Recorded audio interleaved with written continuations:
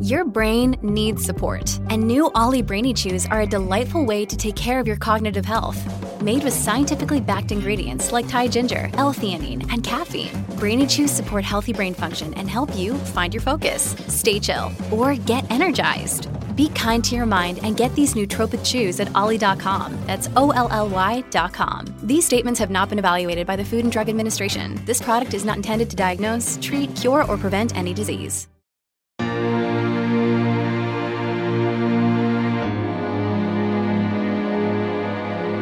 Welcome back to Mike and Maurice's Mind Escape. Let us help you escape your mind.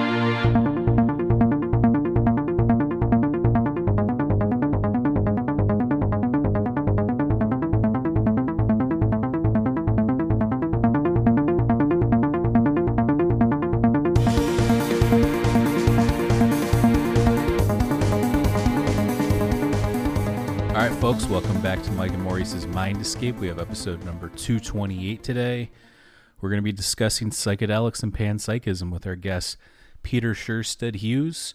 This is the second time he's been on. We had him on a couple years ago, which we had a very interesting conversation about philosophy of mind and psychedelics, kind of some similar stuff we're going to be discussing today. But before we get started, he has a new book coming out called Modes of Sentience. I have the link down below. Go check that out. And it's coming out, I think, in 2 days, the hardback, and then it'll be fully out on the 14th. So again, I have the link down below and his website as well, so go check that out. We are going to do a Patreon segment with him. So if you're interested, head on over to our Patreon at patreon.com/mindescapepodcast. For just $2 a month, you'll get exclusive guest episodes and segments. Tons of stuff on there. Just put up one with Bob Davis and Daniel McQueen. I mean, we've got tons of stuff up there, so go check that out if you're interested. Let's see here. Oh, we're also on Discord if you'd like to chat on there. Also head on over to indrasweb.org. This is the social media platform we created to connect open minds. So whether you want to speculate, hypothesize, theorize, it's the perfect place to do it. Go set up a profile. And we're working on still getting that in the App Store. So, and if anybody's interested, we do have this Mind Escape t-shirt we are going to give away. We only have larges and mediums left if you're interested. So if you're interested in getting a free one, all you have to do is go to Apple Podcasts, leave a 5-star review, take a screenshot of it, send it to mindescapepodcast@gmail.com. That will enter you to win. And again, thank you again, Nicole, who won last month. So we really appreciate that. And without further ado, welcome back on the show, Peter. How are you? Thank you. Yeah, I'm well, thanks. Good to be here again. Yeah. Thanks for joining us. Of course. I saw your new book was coming out. I know we were trying to get you on before and things got kind of chaotic, but I'm glad we were able to fit this in. And, panpsychism has been kind of a hot topic lately. I don't know if you know Philip Goff, but I think he was just on Joe Rogan recently, and I've seen a lot of uptick in panpsychism talk of late, especially not just panpsychism in general, but also within the psychedelic community. So I wanted to ask you, it means slightly different things to different people in the way that they interpret it. How do you think about it, or how do you define panpsychism? Well, it's, the etymology of the word is from Patrizzi, this Renaissance thinker. And pan means all, and psyche means soul or mind. And so that's why some people don't like this idea of the soul, because it often means, or it implies, that the soul and the body are distinct, as in dualism. So, for example, Whitehead's version of panpsychism is called pan-experientialism. Because really sort of the mind is part of the body, as it were, and the environment. But so I understand it not in a dualistic sense, but you can, that is a version of it. And also the psyche, I don't understand necessarily as consciousness, by which I mean awareness, as opposed to subconsciousness. I generally mean by it, when I use the term, sentience. Thus my book, Modes of Sentience. And I think sentience is a useful word because it sort of incorporates all forms of experience, all forms of mentality, the conscious as well as the subconscious. and so on. There's cognitive concepts, emotions, rhythms of duration, and so on. It's just a sort of catch-all phrase. So when I say panpsychism, I mean pansentience, really. And by that,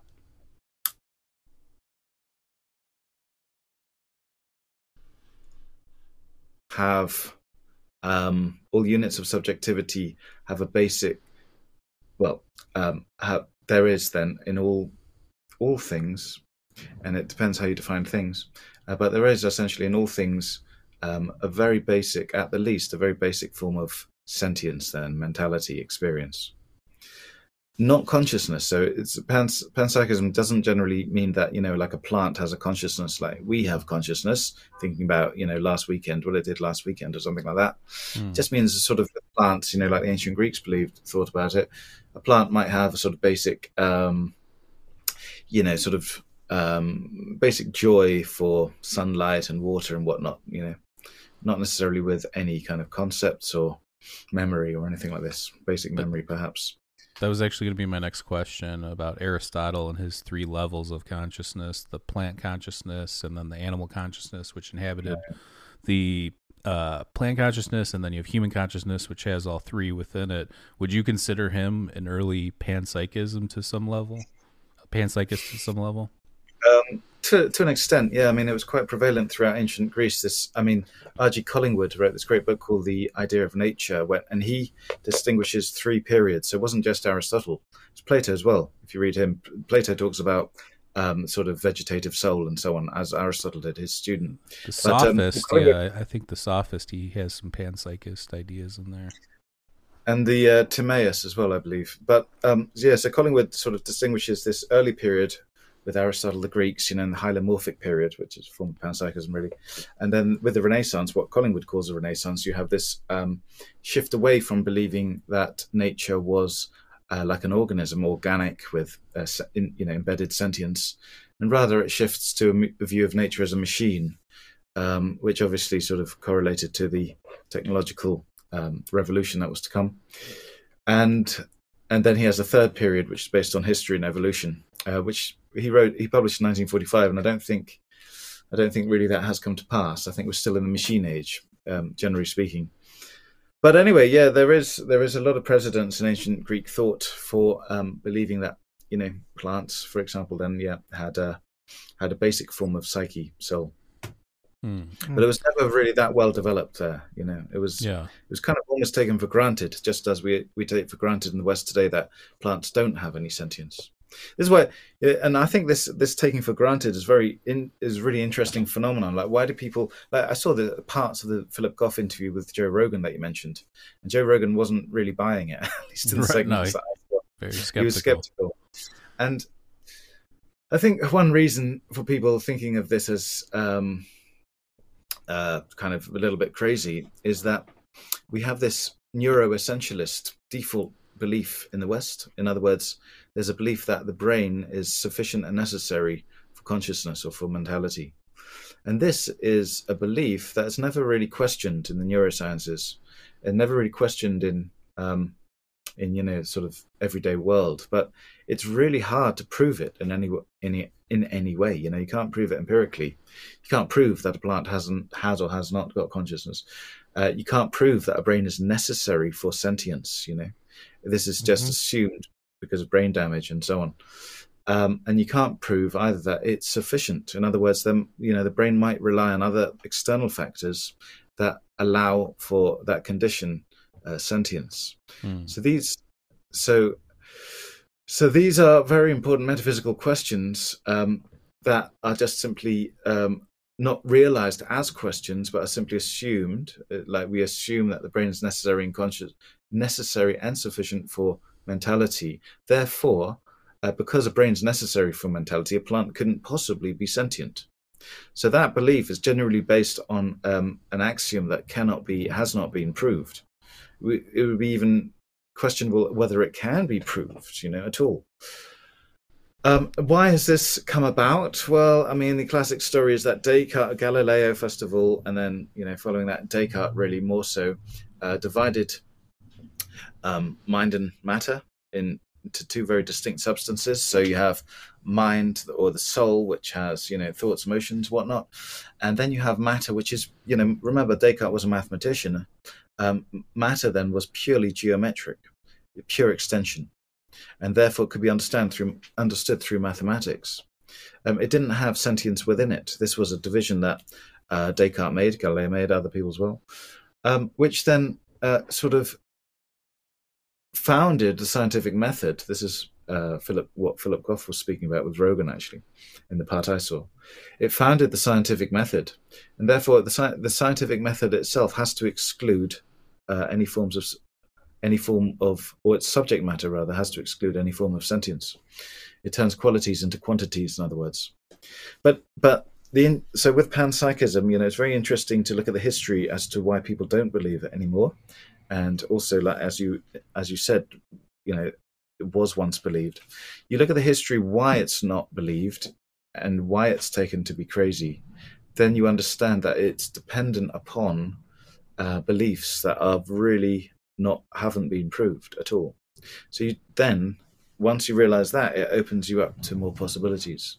I'm not extremely dogmatic about this panpsychism. I mean, I think it's just the most plausible, parsimonious view. Otherwise, you get into other paradoxes, But of course, I'm always open to new ideas and new evidence. Do you think the building blocks of reality, or particles, subatomic particles, things like that, do you think that they have some level of consciousness, not like what we were describing, but just some level of sentience, Yes, I do. I mean, a basic form of sentience, not consciousness, so it would be more akin to our subconsciousness, but it wouldn't be nothing. It would be a basic form. What that would be like would be very, very difficult to determine, just like it's very difficult to determine how another person is like, to get, it's almost impossible to get into the mind of another person, let alone, let's say, your pet dog, let alone the mouse in your house, and so on and so forth. You get further away from human organisms to, molecules, as you say, our sort of understanding of it becomes less and less, our sympathy with it, the parallels are lost to a certain extent. That's not to say there are not parallels, just as we have a physical body, so does a molecule, but of course a molecule's body is very distinct from our own body. And likewise, it would be the same difference with the mind. Our mind is very distinct from that, mind or mental event, better say event than mind, really. So we can't fathom it. But by the theory of panpsychism, it's a belief that mind was always part of the universe. It didn't emerge one day in evolution. This is, in my PhD, I've called this the Big Pang, the Big Pang theory. Pang of consciousness in this case. So, if you don't believe in, you see, it's quite radical. If you don't believe in panpsychism, you'd have to believe that at some point in the history of the universe, there was, first of all, no sentience at all, not the slightest touch of drive or anything. But then one day, or one moment rather, pang, there was suddenly a basic form of sentience that emerged maybe from a single-celled organism or something like this. But that, of course, is a radical conjecture. I mean, that's a radical break in the universe. First of all, you've got a purely objective universe, as it were, and then suddenly you've got this intrusion of sentience. And, there's no evidence that ever occurred. And in fact, it's questionable again whether one could gain such evidence. It's a pretty impossible thing to gain evidence for, but nonetheless, it's believed. It's like a faith position in many ways, that consciousness, or sentience rather, emerged historically, but also in the common way of thinking about things, there's the belief that sentience emerges, synchronously as well. So when at some point a fetus suddenly gains a form of sentience, suddenly from the physiological matter, mind emerges. How this happens, of course, is the great, the so-called hard problem of consciousness. David Chams coined it in 1995. It's an old problem though. And it's like, how physical, a lot of people I realize don't easily get their head around this, or it's just alien to them. So I'll go through it a little bit if you like. It's the notion that it's the mind matter mystery. It's like, why do things that move, if we understand things just in this way, why do neurons firing impulses, through their dendrites and axons? If you actually, zoom into it, you see molecules, neurotransmitters passing between synapses of neurons and stuff, maybe oscillated, maybe not. But you can gain a very physical picture of this. How do things moving make emerge something such as an emotion or a feeling or a thought? This is the hard problem of consciousness. How do you get mind out of meat, basically, right? This is huge. This is the huge problem. So panpsychists will say the mind was always in there. You gotta ask them, how can you have your pudding? You gotta ask these particles. If you can't eat your meats. Yeah. But it, of course, so, it's very hard, in other words, to get mentality from pure physicality. But the interesting thing there is we don't really understand what the physical means. If you look at the history of the physical, always looking at the history of these things always sort of helps people. You look at what the physical means. Well, I mentioned Descartes, and for Descartes, the physical was just space, 3D space, extension, as he called it. As time went by, we added forces, impulse, push, pull. And then later on, spin and charge, and so on and so forth. So you look at the history of matter, and we're constantly adding qualities to what it is. But of course, we shouldn't assume that we've now reached a level where we fully understand it. In a few hundred years, they'll look back at us as we did people a few hundred years ago and sort of laugh at us. So we should always be humble in realizing that we do not understand the full extent of what matter is. And it's my belief that one of the qualities, as it were, of matter, although I shouldn't really speak that way, but an aspect of matter is mind. This is a thing that will be accepted, hopefully, in the future, but we haven't yet got there. Yeah, I mean, there's definitely things in the quantum world and things like superposition and things that they're trying to figure out ways to predict or quantify the way that these things operate. And it seems like you're right. It seems like they're just trying to keep adding new things to the docket to kind of say, oh, it's this, or oh, it's that. And yeah. I mean, even... And also, sorry, I was just going to say, no, sorry. There's a slight delay. But even physicists don't agree with each other as to the nature of matter. There are physics there's not just one physics. And a fundamental level, about dimensions of space and so on. Absolutely. So I would agree with you, a lot of what you said there. Personally, I think that's kind of, we're on the same page or same track there. In terms of, I think we discussed this, but you think consciousness is primary. That's what we were just discussing. But do you think, is there a difference between pantheism and Spinoza's God? Because I know you're big into Spinoza, and I think I saw you tweet something recently about pantheism. Yeah. Well, the word pantheism was coined by Joseph Raphson, and it was coined by him 20 years after Spinoza died, to refer to Spinoza's philosophy. So I think it's quite right to say that Spinoza was a pantheist, at least if you go by the words. Some people say he's a panentheist, but I don't really accept that. Panentheist means that God is nature, and God is more than nature as well. Pantheism simply is God is nature, and Spinoza says, God or nature. He's quite explicit about it. So it's quite right to call Spinoza a pantheist. He was also, in my view, a panpsychist, or parallelist, as Spinoza scholars prefer to say it. He was a pantheist because, so he equated, this is what got him into a lot of trouble. He's still in trouble. Did you see that latest, I don't know if you saw that latest thing in the news last week about a Spinoza scholar being denied access to the synagogue complex in Amsterdam? No, because hundreds of years, he died 1677, Spinoza, and he was excommunicated in his 20s by his fellow Jews.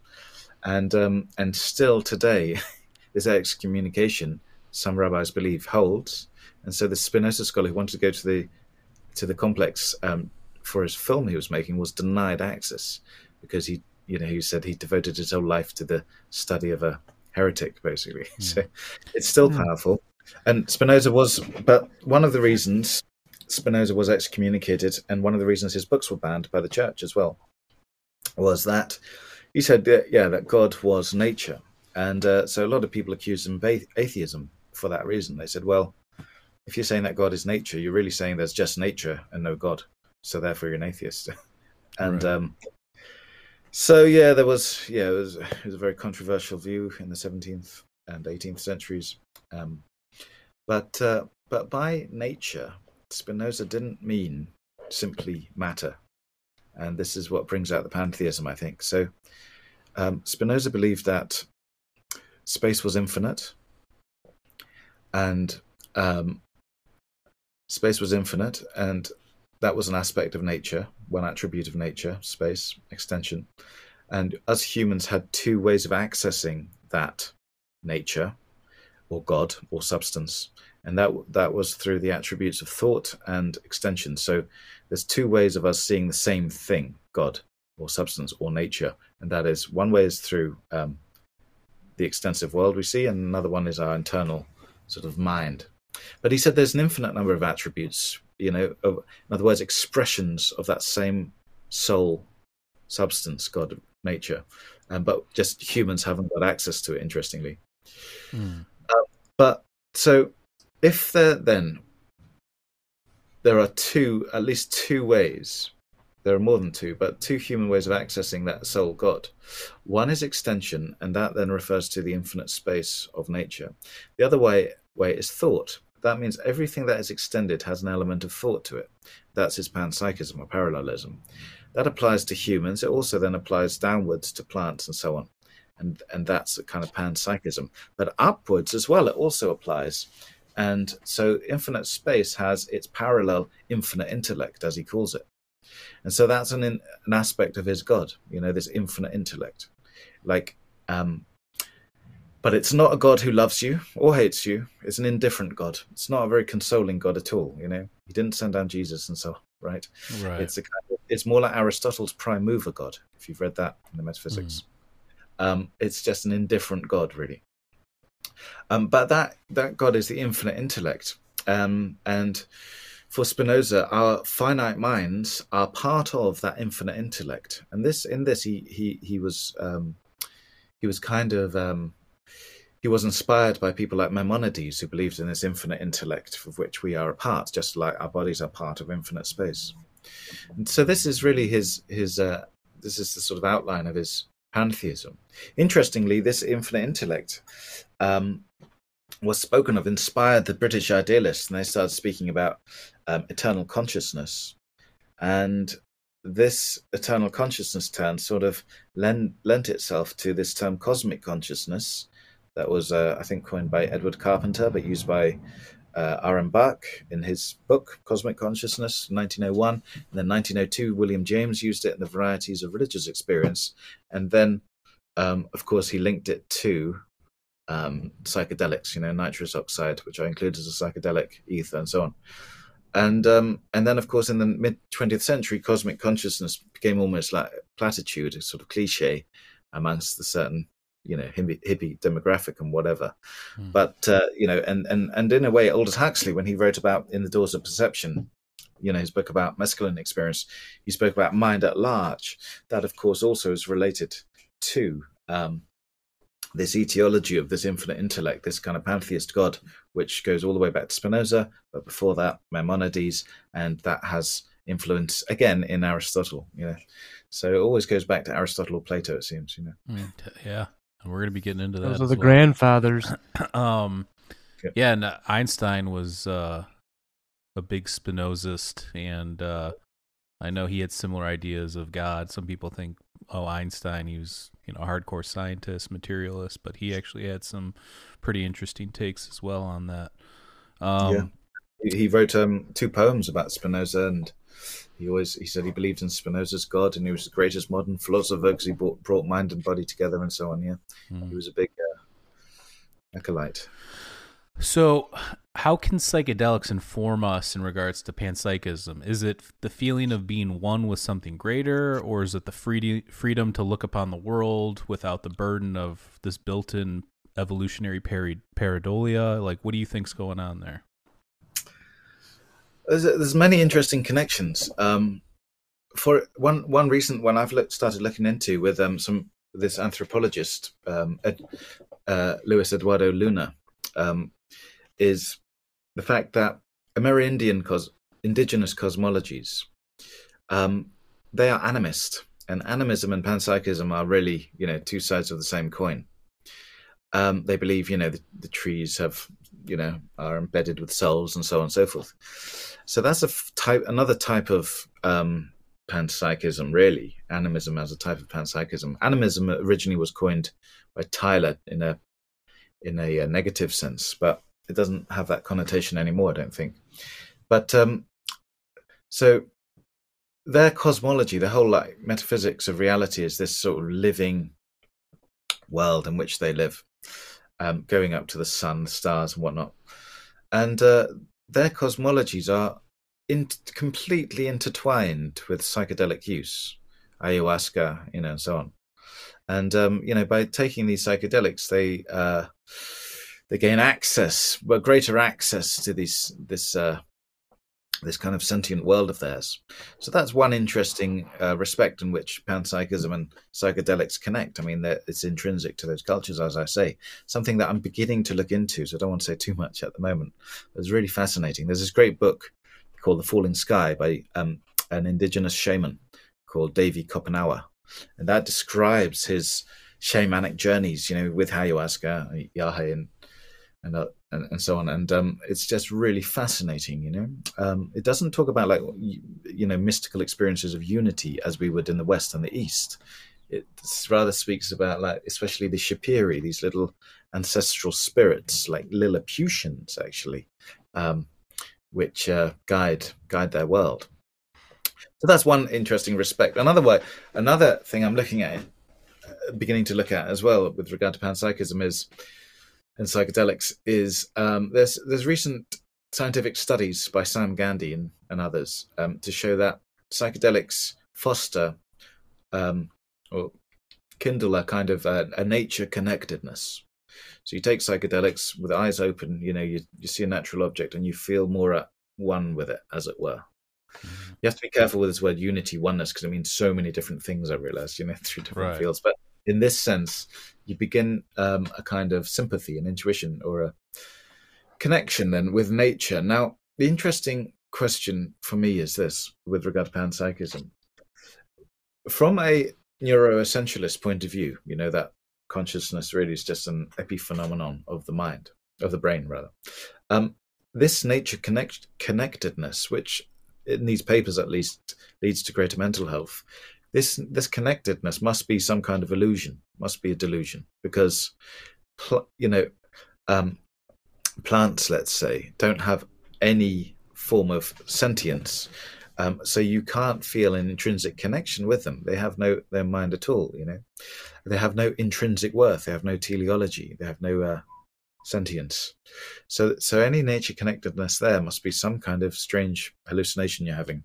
Whereas, of course, in panpsychism, one can begin to explain this nature connectedness in a veridical manner. In other words, in a more true manner, as it were. It opens up the possibility that the empathy you're feeling with the natural world is not a hallucination, but actually some kind of prehension, as Whitehead would say, some kind of connection with another sentient being. So, and if, of course, if you step out of that if you accept such a metaphysic, panpsychism, then you would view such nature connectedness through psychedelics as of more value, I think, because if you consider it to be a hallucination, you might feel it when you're under the influence, but afterwards you say, well, that's weird, something strange that happened, but of course it's complete rubbish. That would then probably, I would guess, not be of as much use to your mental health as if you believe that there's some kind of truth there. Yeah, interesting. A hypothesis I've been throwing around, I know other people discuss this too, but I've been throwing this around for the last few years, is the idea that metaphysics are at the core, or psychedelics are at the core of all metaphysics, meaning like the psychedelic experience, altered states. This is where we get these ideas from. They don't, if you just lived in day-to-day consciousness, I find it hard to believe that you would just come up with some of these ideas, given, you know, your built-in evolutionary, like I said, pareidolia, and you're just surviving and putting things together that way. So, you know, you have Plato's theory of forms, the allegory of the cave.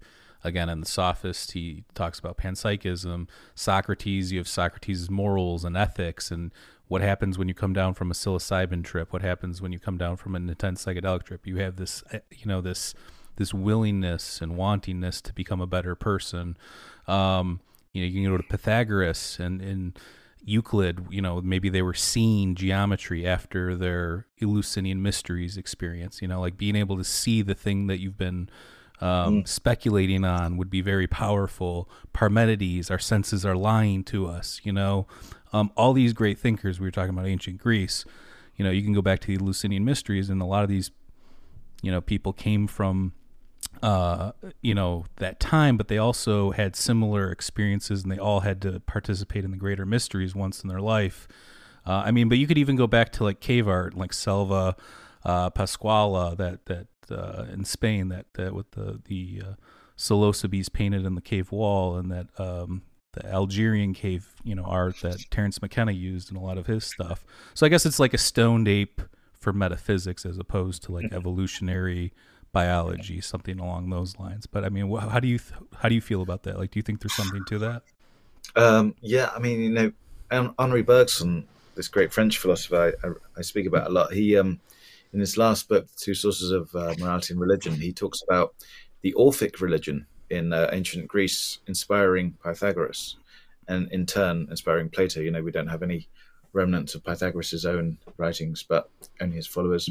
But he was a big influence to Plato, yeah. And then, of course, as you say, you know, Plato undoubtedly went to the Eleusinian Mysteries. It was a common thing there, like the religion and ritual that lasted 2,000 years in ancient Greece, only 30 miles from Athens. But as well as that, I mean, you had Dionysian festivals. The wine in ancient Greece was psychoactive. They always had to dilute it with water. And you know, there's much evidence for it. And before that, you know, there's also, of course, you know, the Soma and the Vedas and so on. You know, there's a lot of evidence for ancient use, not to mention what happened in South America, Middle America. So it's nothing new. And in Plato's Phaedo, which is also called On the Soul, where he first really introduces the notion of dualism. He says, I want to be counted amongst the mystics, the Dionysians. And then after that, he tries to rationally argue for dualism, that the soul and body are distinct.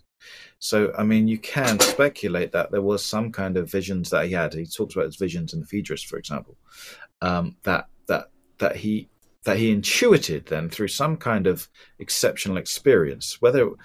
I think most people will accept that he had exceptional experiences. Whether they were occasioned by something akin to psychedelics is another question. I think the likelihood is, some people just don't accept that, but I think the likelihood is there. And but there's also the Plutonian caves, like right there too, near Eleusis. I keep thinking like, oh, he was having this experience, probably walked over there and had this kind of epiphany. I'm not saying that that's exactly what happened, but I could see that happening, I guess is what I'm trying to say. Yeah, and one of his dialogues is based on, you know, the beginning of a river, which is part of the Lesser Mysteries, and, you know, is next to the Lesser Mysteries. So there's a lot. But you have to remember, of course, you know, the Mysteries were called that partly because it was forbidden to speak about them, you know. Right. Yeah, arrested for it. So it's Alcibiades at that dinner party getting everybody in trouble. Exactly. Okay, so anyway, but I think there was there was an influence. I think generally with philosophy as well. I mean, philosophy in the broad sense. Often one starts with an intuition, and then after that you try to sort of make sense of that intuition rationally, because that's our prosaic consciousness, you know, which is good for practical life, you know, working out means of achieving an end, you know, usually survival or development, will to power, whatever. There was this poet, Romain Rolland, who spoke of the oceanic experience, which he was corresponding with Freud. I've written about this in my chapter on Spinoza and 5-MeO-DMT in another book coming out called Philosophy and Psychedelics, published by Bloomsbury in May, June. It's an edited volume. I've got one chapter and the introduction in there. I edited it as well with Christine Housekeller. But in there, I talk about the connection between Romain Rolland and the oceanic feeling, which some people is another word for like the inner mystical experience. He speaks about that to Freud, who's very skeptical about it all. And then Freud sort of writes about it in The Future of an Illusion and so on, and becomes a staple of parlance in psychedelic circles thereafter. But the interesting thing is when you look at this oceanic experience from Rolland, he talks about it in terms of Spinoza. So, and by that, I mean an intuition of Spinozism. He's got this book called The Flash of Spinoza, right? Or The Flash of Spinoza, Rolland. And Deleuze, the French philosopher Deleuze, writes about this, and he says Spinoza's something like this. I'm paraphrasing, but he says, Spinoza stands out amongst philosophers because his whole system, his pantheistic, panpsychological system, metaphysics, can be intuited in a flash like this. And but interestingly, you can sort of get it, as Romain Rolland spoke of, in this flash, but at the same time you can understand it rationally as well. Spinoza himself tried to explicate his whole system through the geometric order, like following Euclid, in a very, very rational way. But that whole rational way in the Ethics, his main book, ends with this notion of the intellectual love of God. And remember, by God he means nature in this qualified sense. And this again then becomes like an intuition of the whole rational system. So I think psychedelics, but not only psychedelics, other forms of intuition as well, can provide for such flashes of intuition, metaphysical intuition, as you say. Patrick Lundborg, a really interesting Swedish writer on psychedelics, died a few years ago. He's got a book called Psychedelia. He says pantheism and monism or holism are two of the main psychedelic virtues. So pantheism is core, it seems, to a lot of psychedelic experiences. But of course, people might intuit it and then they come out of it. And if they haven't got sort of training in or any knowledge at all about Spinoza or what pantheism even means, it'd be very hard for them to articulate that and then justify it to themselves. And this is why I believe personally, and it's another thing I'm getting into at Exeter University, is when people talk about integration of psychedelic experiences, how does that come about? I don't think it's good enough just to speak to some counselor, talk about these weird experiences one had, and they said, well, how's it affecting your life? And so, I think a more solid form of integration would be to place such psychedelic experiences into a philosophical metaphysical system. In other words, make sense of what you've experienced, like the unity of all. What does that mean? It's easy to say. How does it relate to, for example, Spinoza's philosophy, or Whitehead's for that matter? But to complicate things further, looking at this like indigenous American, uses of psychedelics, these notions of pantheism and like sort of unio mystica, they're not really there. They do have, like the West has, Lilliputians, as I say, little people. It's a real mystery, but they don't really report these senses of unity. So then the next question comes up. Then this is other really interesting question in philosophy about perennialism as against contextualism. So is it the case, like Aldous Huxley believed, and now that's William James, that all religious fundamental experiences are the same regardless of culture, and the interpretations differ according to a culture? This is perennialism. It's always the same. Or is it the case, the other extreme, founded really by a guy called Stephen Katz, Jewish scholar, does context completely determine not just the interpretation but the experience as well? So indigenous Americans might experience jaguars and snakes and so on, whereas Westerners with a sort of Judeo-Christian tradition will experience the oneness of the universe. This is an interesting question. I'm somewhere in the middle because, for a start, the Western tradition incorporates a lot of the East, So not just Western, especially in the 20th century. A lot of Zen Buddhism was brought in, with D.T. Suzuki especially, to inform the Western worldview. So it's not really part of our culture. It became it very quickly. Secondly, there are similarities with Lilliputianism, like I say, little people. Thirdly, obviously your own life and memories can have an impact on your psychedelic experiences. That's part of therapy. You go through lost memories or whatever, right? So no one's doubting that your life and culture can have some influence. But it just seems to me that when you talk about very high level psychedelic experiences, especially I'd say those induced by 5-MeO-DMT, they're so completely alien to your life and your culture that it's very hard to argue they're conditioned by it. There's nothing to do. There's no memories there of your life. You're not even self-conscious.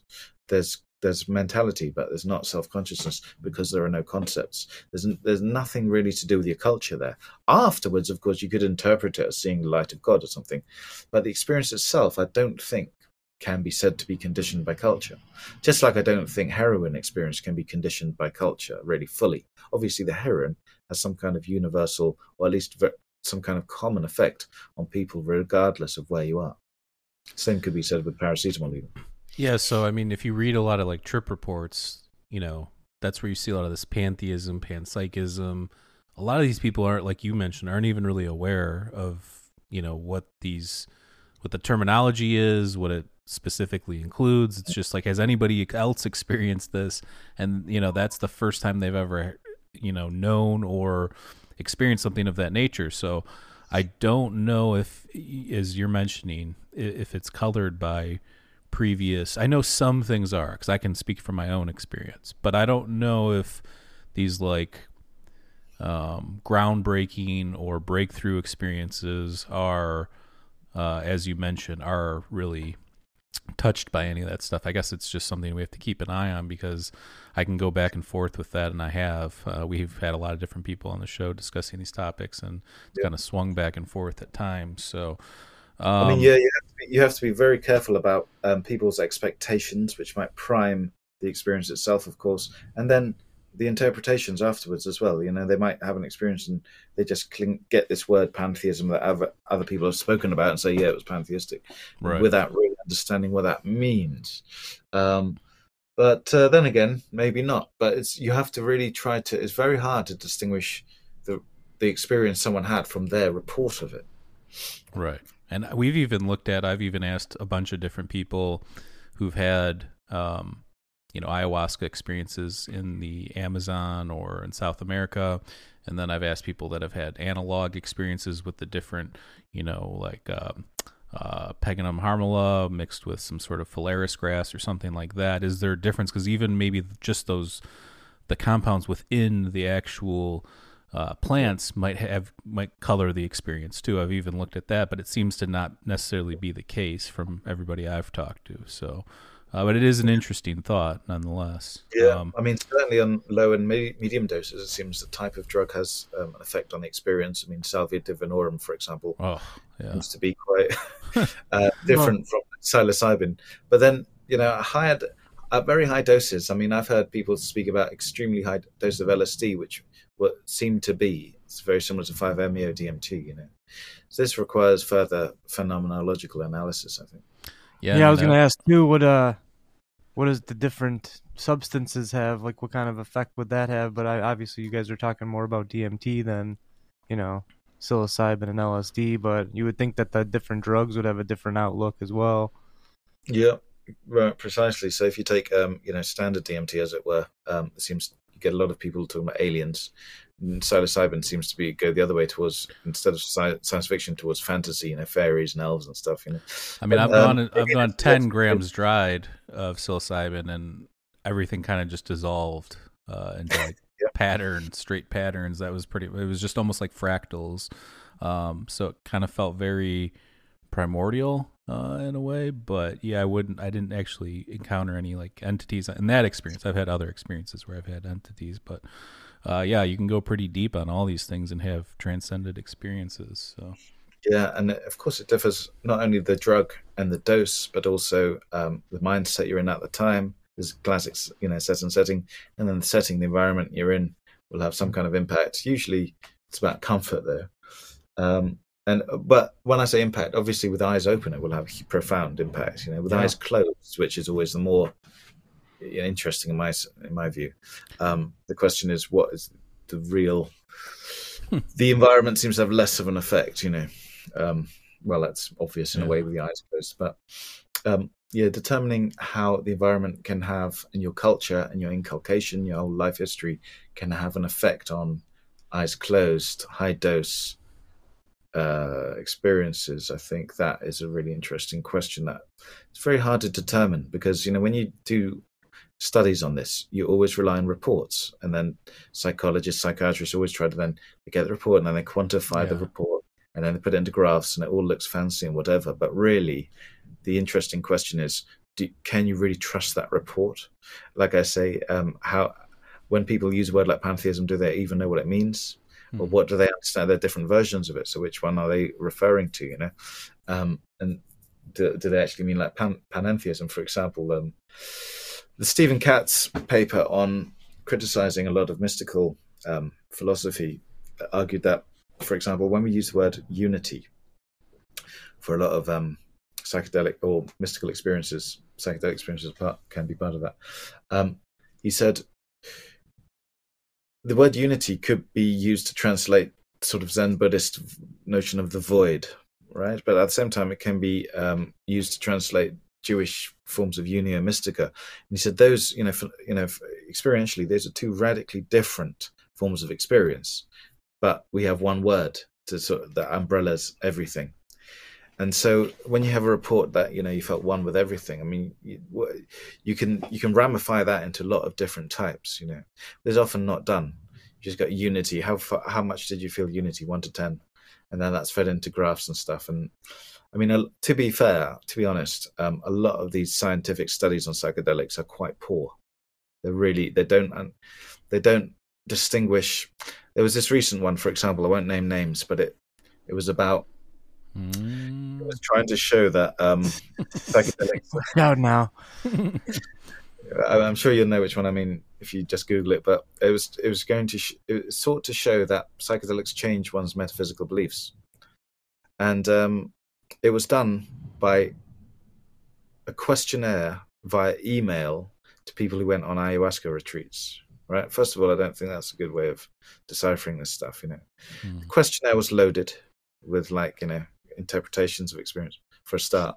Sure. It was not followed up by actual interviews or anything. But from a philosophical point of view, the options didn't even include pantheism and monism, which I found really strange because, like I say, Lundborg said these are two of the main psychedelic core virtues. So, I think we have to we have to take psychedelic studies, scientific studies, with a pinch of salt. And also now, of course, there's also this other ulterior motive to make money out of them as therapy. And as a result, you might get skewed result. Might get emphasis of positive results and stuff like that. Not to say that they're not useful for therapy. I believe they are, but you have to be really skeptical when you look at the details about how a lot of these conclusions are created. Yeah, I like it all. I mean, I like knowing the science, but I also appreciate the mysticism aspects of it as well. That's what helped me with my issues, my OCD and stuff. But I also like the stuff we're talking about too, the philosophical points of view and philosophical takes on it as well. So I like all of it. I think there's room for all of it, but I agree with you. Some bleed into others sometimes and creates kind of chaos at times. I mean, that's a good thing. You should look at all perspectives, and with a critical eye, though. Philosophical perspectives as well, of course. But sure. I think it's just such an early science, and we just don't know what's going on. Yeah. Also, there's the interesting phenomenon of really bad trips that are not, needn't be positive even in the long term. So, yeah, much more to be done about it. But it's good that there's so much research now being done. Mm-hmm. It's a good thing. And to your point, you're talking about like that experience I described I had was actually in the woods, and it was open eye. I normally prefer closed eye, dark meditation. This was daylight in the woods, open eyed, I must have ingested obviously so much that everything just kind of, it was almost like close-eyed, the experience. That's how intense and 10 grams, yeah. That's dried. intense. Yeah. Dried. Oh god. And I know people that go, we have friends of the show and people that comment and send us emails and stuff that have gone way deeper. We're talking 30, 40, and I can't even get into some of the stuff that they're getting into. So, I've heard it plateaus after a certain dosage. Yeah. Have you ever tried 5-MeO? I have not. We actually, Maurice and I, that's the only psychedelic. I mean, I can't speak for Maurice. That's really the only psychedelic that I haven't experienced. One of the mainstream ones. I'm trying to think. That, and I've never experienced ketamine. Those are the two that I've never. But ketamine's kind of borderline psychedelic. I don't even know if I would consider it. Interesting you say that, because so we've teamed up with the psychology department at Exeter University, and there's a lab led by Professor Celia Morgan, who's one of the world-leading experts in ketamine. And we've heard a lot about their research. And there was this qualitative paper that came out on it recently, and it just showed to me that ketamine is a psychedelic, right? It really is. People, at high enough doses, in the right setting, people can have visions, just like psilocybin or whatever. And but then some people say, no, it's not. It's a tranquilizer, and it's not doesn't act on the serotonin receptors like the classic psychedelics, so it can't be a psychedelic. However, they also exclude nitrous oxide for the same reason. And the effects of ketamine and nitrous oxide are quite similar, interestingly. But when you look at the word psychedelic, again, going back to the history to understand it fully, right? Who coined it? The psychiatrist Humphrey Osmond, friend of Aldous Huxley, John Smithies. He coined it. It was published in a paper in 1957, although he spoke about it with Huxley in correspondence the year before. But 1957, this paper came out where he actually made it public, this word psychedelic. And in it, he doesn't restrict it to, those drugs acting on serotonin receptors. He included nitrous oxide and related it to William James. In fact, he was really, enthusiastic about all the philosophical aspects of psychedelics, and that, even though he was a psychiatrist, in that original paper. So when you look at that original paper, you realize that the word psychedelic really it means literally mind manifesting, of course, but it's broad in scope. And he even thanks indigenous communities, around the world. He says they're never referenced, but they've obviously got a craft, a science in this that we are just sort of beginning to sort of get back in touch with, as it were. But so when you read that and you read what he describes as psychedelics, certainly ketamine at sufficient doses he would include that as a psychedelic. I just consider it one of like the outlier ones, like kind of how you mentioned nitrous. Like we grew up in a community with like Grateful Dead and Fish, these bands where nitrous tanks. I mean, it sounds like an airport when you're hanging out on it's called Shakedown Street outside the concert, and we're talking like large amounts of nitrous. They call it hippie crack, and so yeah. I mean, I'm familiar with both, and I've had a lot of friends, that've done both, and for me, I'm not going out there searching for things. If things come to me, I'm willing to try them, but I'm not going out. I mean, I'm too old to be out there, looking for things. So, sure. With 5-MeO, you must be very careful. I mean, it's absolutely, it's very, very powerful. Okay, compared if you're used to 10 grams, okay, maybe not, but even compared to that, it's probably something else. In my younger years, we definitely used to push the boundaries for sure. I would mix things and take things, over the top, and that's before I had reverence. Now I don't need a ton, and I can kind of get to those places without a ton. So, I want to pivot here before we wrap this up and get to the Patreon segment. But I want to talk a little bit about like time and space. I've heard you talk a little bit about time. I forget what I was listening to, but we have this time-space dimension, right? And it seems to be somewhat constant.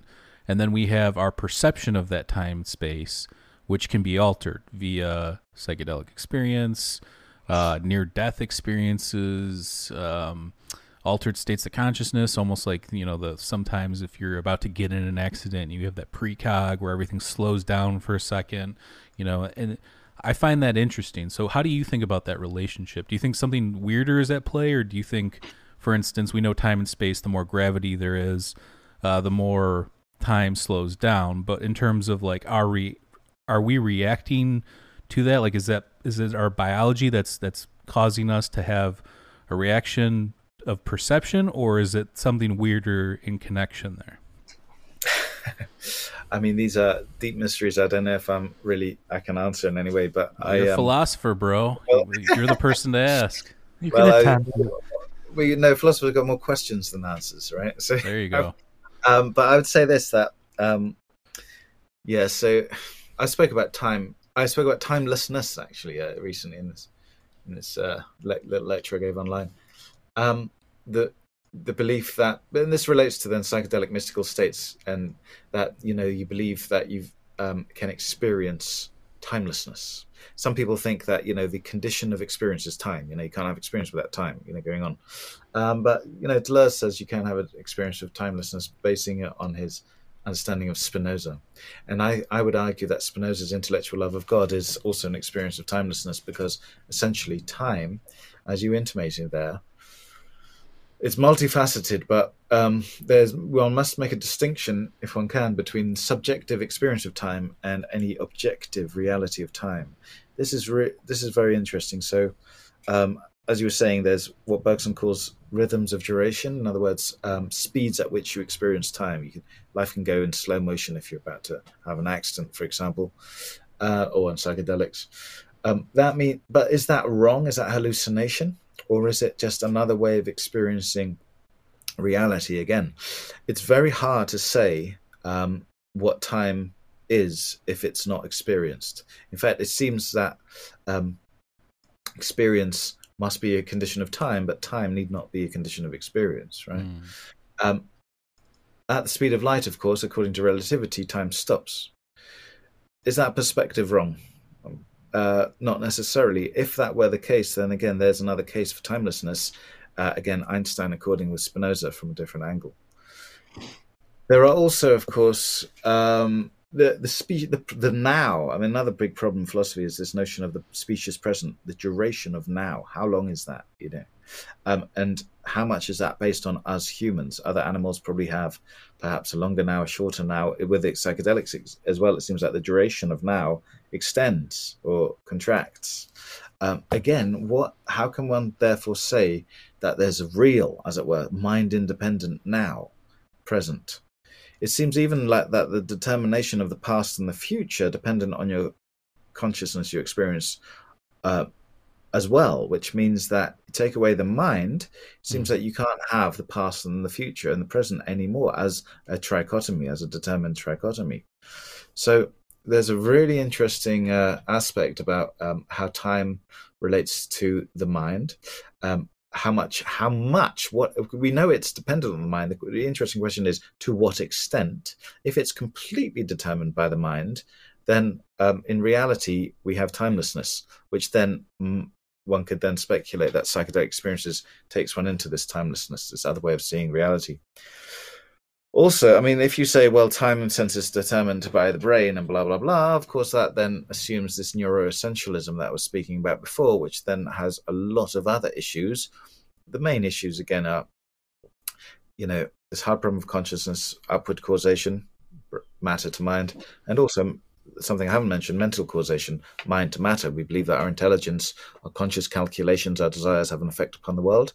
This is logically incoherent according to neuroessentialism, but yet if you deny it, it's anti-evolutionary. Why would we have evolved it if it has no purpose mentality at all?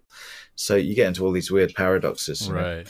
In other words, our present understanding of reality just leads to paradoxes every way you look. So the interesting thing for me is, do psychedelics offer different ways of looking at reality that might inform these paradoxes, overcoming these paradoxes?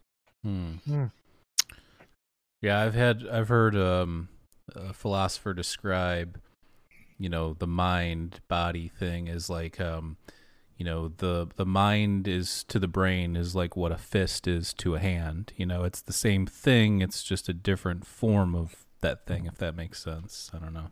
That's one way of looking at it. It's just like a language thing, really. And I think that if you look at philosophy, a lot of the evolution of philosophy has been broken down through like parsing like what's what in terms of language and what, I think last time we had you on, an example would be Leibniz's law of indiscernibles, and that for two things to be exactly the same, one must be true. They must all have the same properties. So mind and body are different in the sense that like mind is a completely different thing than material or body, but if everything's one, then they are the same thing. But I think what your response was that was like a language thing that they figured out or something. Yeah, I mean, I'm just thinking now about. I mean, this is what Spinoza would say: mind, body are the same thing, essentially seen from two different perspectives. And interestingly, with regard to the dimensions of space-time, as you're mentioning it, linking it there, one of the big problems about understanding the identity then of mind and matter, brain and body, is or brain and mind rather, is that it is spatial dissimilarities. So like if you think of a triangle, it has certain properties, 3 angles, 3 sides, blah, blah, blah. If you correlate that then to part of the activity in the occipital lobe, that will also have spatial properties, but they will not be the same spatial properties. Obviously, a triangle doesn't manifest itself in your brain physically when you think of a triangle, right?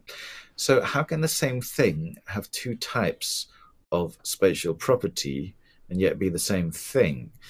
Now, to understand this, so the last chapter in my book, Modes of Sentience, is about this really, and it talks about 2 types of space. So there's external space and there's mental space, and then there's twofold space, as Bertrand Russell called it.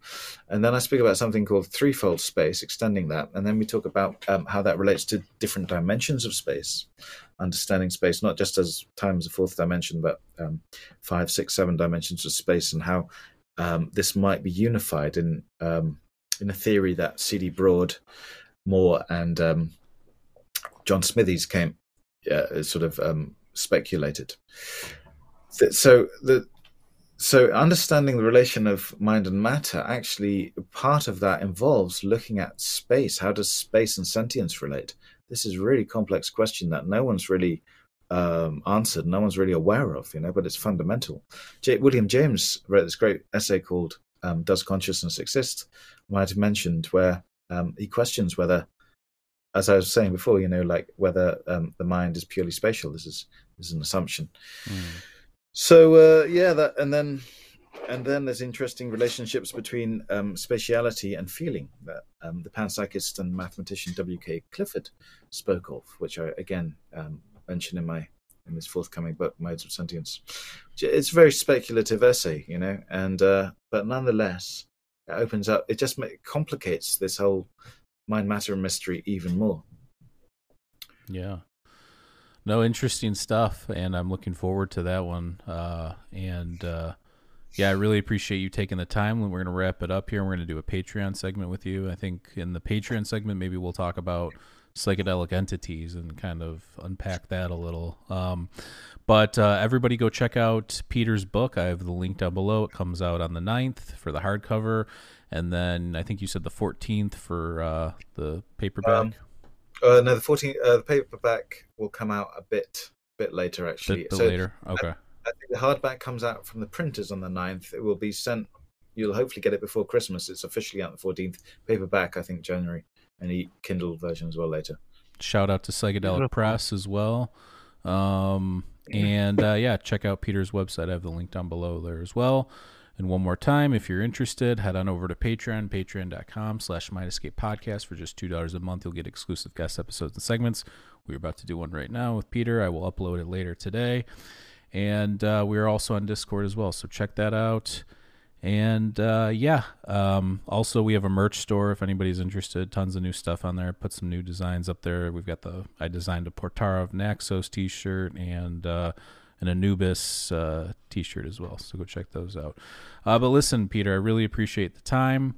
This has been a fun conversation. We'll definitely have to have you back on in the future. There's just so much stuff to discuss in this realm of things, and I really like your take, and we need more open-minded people that are willing to take chances, and there's no harm in speculating or hypothesizing if there's some basis to it, and I don't think enough people do that, so I appreciate what you're doing.